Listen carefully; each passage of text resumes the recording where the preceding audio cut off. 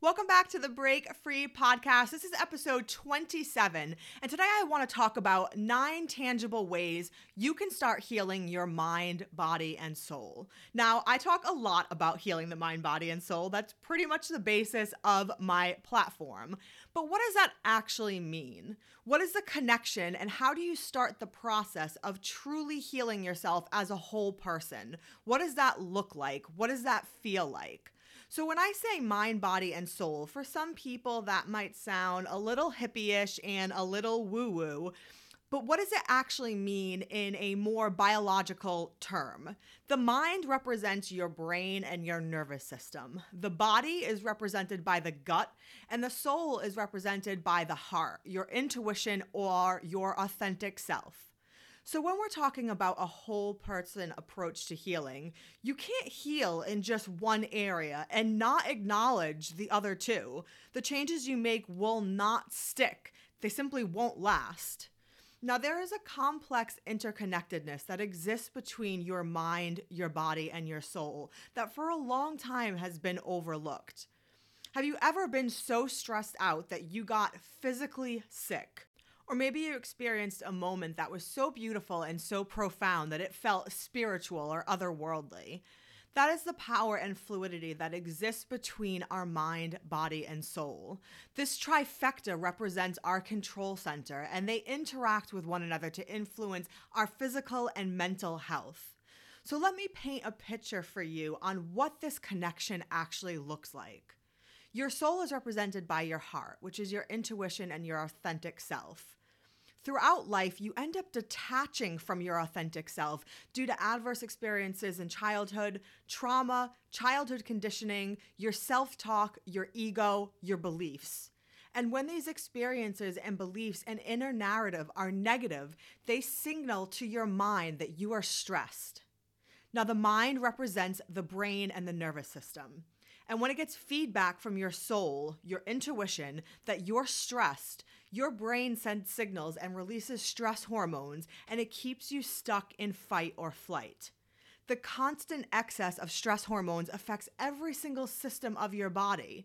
You develop insomnia, loss of sex drive, headaches, fertility problems, autoimmune disease, and chronic illness because your brain is in a desperate attempt to keep you safe, and it pulls all necessary resources from every other system of your body, especially your gut. Now, your body is represented by the gut, which either slows down or speeds up under stress, causing symptoms like constipation and IBS. Now, your gut is literally a mini brain, and your gut and your brain communicate back and forth nonstop all day long. And it's not a one-way channel from the brain to the gut. It's a two-way street from the brain to the gut to the brain. Now, 90% of all the serotonin in your body is produced in your gut. Serotonin is your happy hormone, the shit that makes you feel good. It is produced in your gut. So when your microbiome of your gut is damaged due to stress or poor diet, you're going to have a host of psychological issues like depression and other mood disorders. The signal back to your brain is, hey, things are not good down here. And over time, you literally change the chemistry of your brain. And this cycle continues on autopilot unless you hit the brakes. So how do you do that exactly? Now, we know from neuroplasticity that our brain has the ability to form and recognize new neural pathways. So just like from birth until now, your thoughts moved you further and further away from your soul, intuition, and authentic self, over time causing you to lack self-trust, belief, and confidence. Using that same process of neuroplasticity, you can retrain your brain by harnessing your thoughts, your inner narratives, your beliefs, and your habits to choose differently. When your soul is in alignment with your intuition, these tonic thoughts and beliefs send the message to your mind that everything is safe. Your brain isn't on high alert and doesn't signal to release stress hormones constantly. You're sleeping better, you have more clarity, your mood disorders are gone, and you're resilient and bouncing back to homeostasis when stress does arise. The gut isn't being starved of resources, and along with a healthier whole food diet, you have more energy and focus, and your GI pain and issues are resolved. So today I want to share with you 9 ways that you can start healing your mind, body, and soul for a whole body healing process. Starting with the soul. Number 1, the most important thing you can do is work on reconnecting to your authentic self and intuition by rebuilding self-trust. Self-trust is developed by making and keeping promises to yourself. Start as small as you can possibly imagine. Now, I've used this example many times before. Even if it means starting every morning with a glass of water, do that. Start there. Once that promise becomes a habit, incorporate a new promise and keep repeating. Over time, not only will you have formed new positive habits, but you'll learn that you won't let yourself down and that you can trust yourself to keep the promises that you make. Number 2 is to practice vulnerability and trust. Oftentimes, when we lack self-trust, it's incredibly difficult to let our walls down and be vulnerable with other people, especially those that are closest to us. So pick one person that you trust and practice being open and honest and vulnerable with them. Number 3 is to start listening to the narrative of your self-talk, ego, and beliefs that were created through your childhood conditioning. What are they telling you? Are they tonic thoughts or toxic thoughts? Are they making you feel good or are they making you feel bad? Next up, with the mind. Number 4 is going to be to get familiar with your nervous system. Anytime that you're triggered by an unhealed emotional wound, past trauma, or adverse experiences, by practicing my OPAL method. Now, if you haven't heard of this before, I'm going to run through it quickly with you. The O stands for observe your emotions when you are triggered. Practice being consciously aware and observe how you feel when you're triggered. What does it feel like? Is your heart racing? Are your palms sweaty? Do you feel anxious? Do you feel like you want to cry? P is for pause versus reacting by default. Maybe typically you scream, yell, withdraw, or attack. In that moment, pause. The A stands for ask. Why am I feeling this?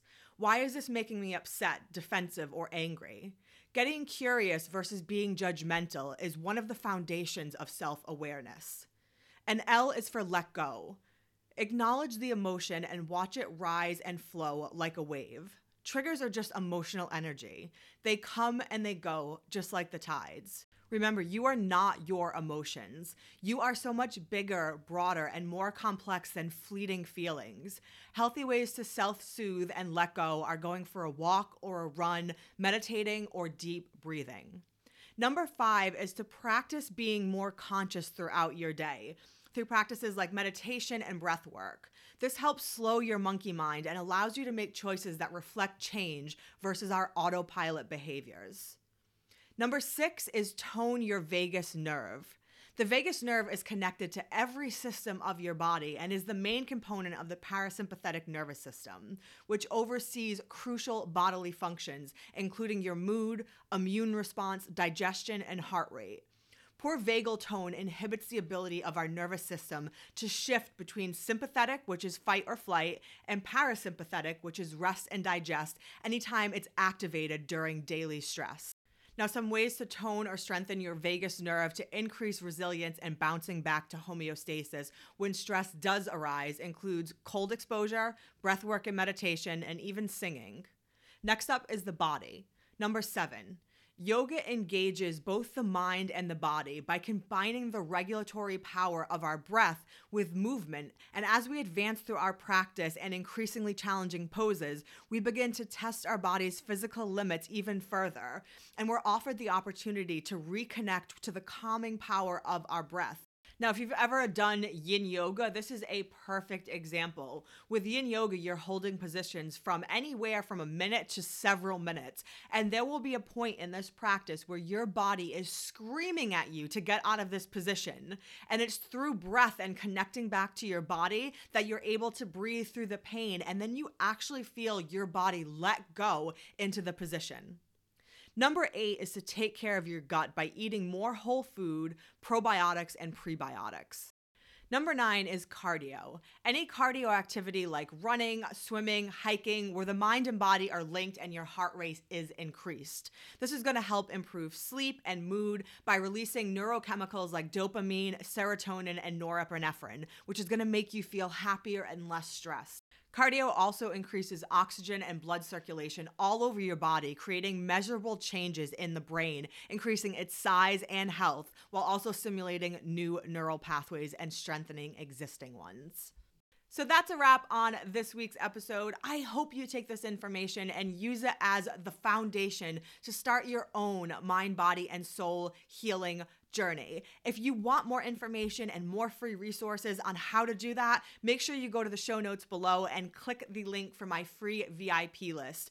Every week, you'll get free tips and resources from me on how you can further your healing journey, as well as early access with a discount to my course that will be coming out in March of this year. And as always, if you got value out of this podcast, share it to your timeline, share it to your stories, tag me in it, because the more people that I can reach, the more people that I can help, and you can help me do that. I'll see you next week.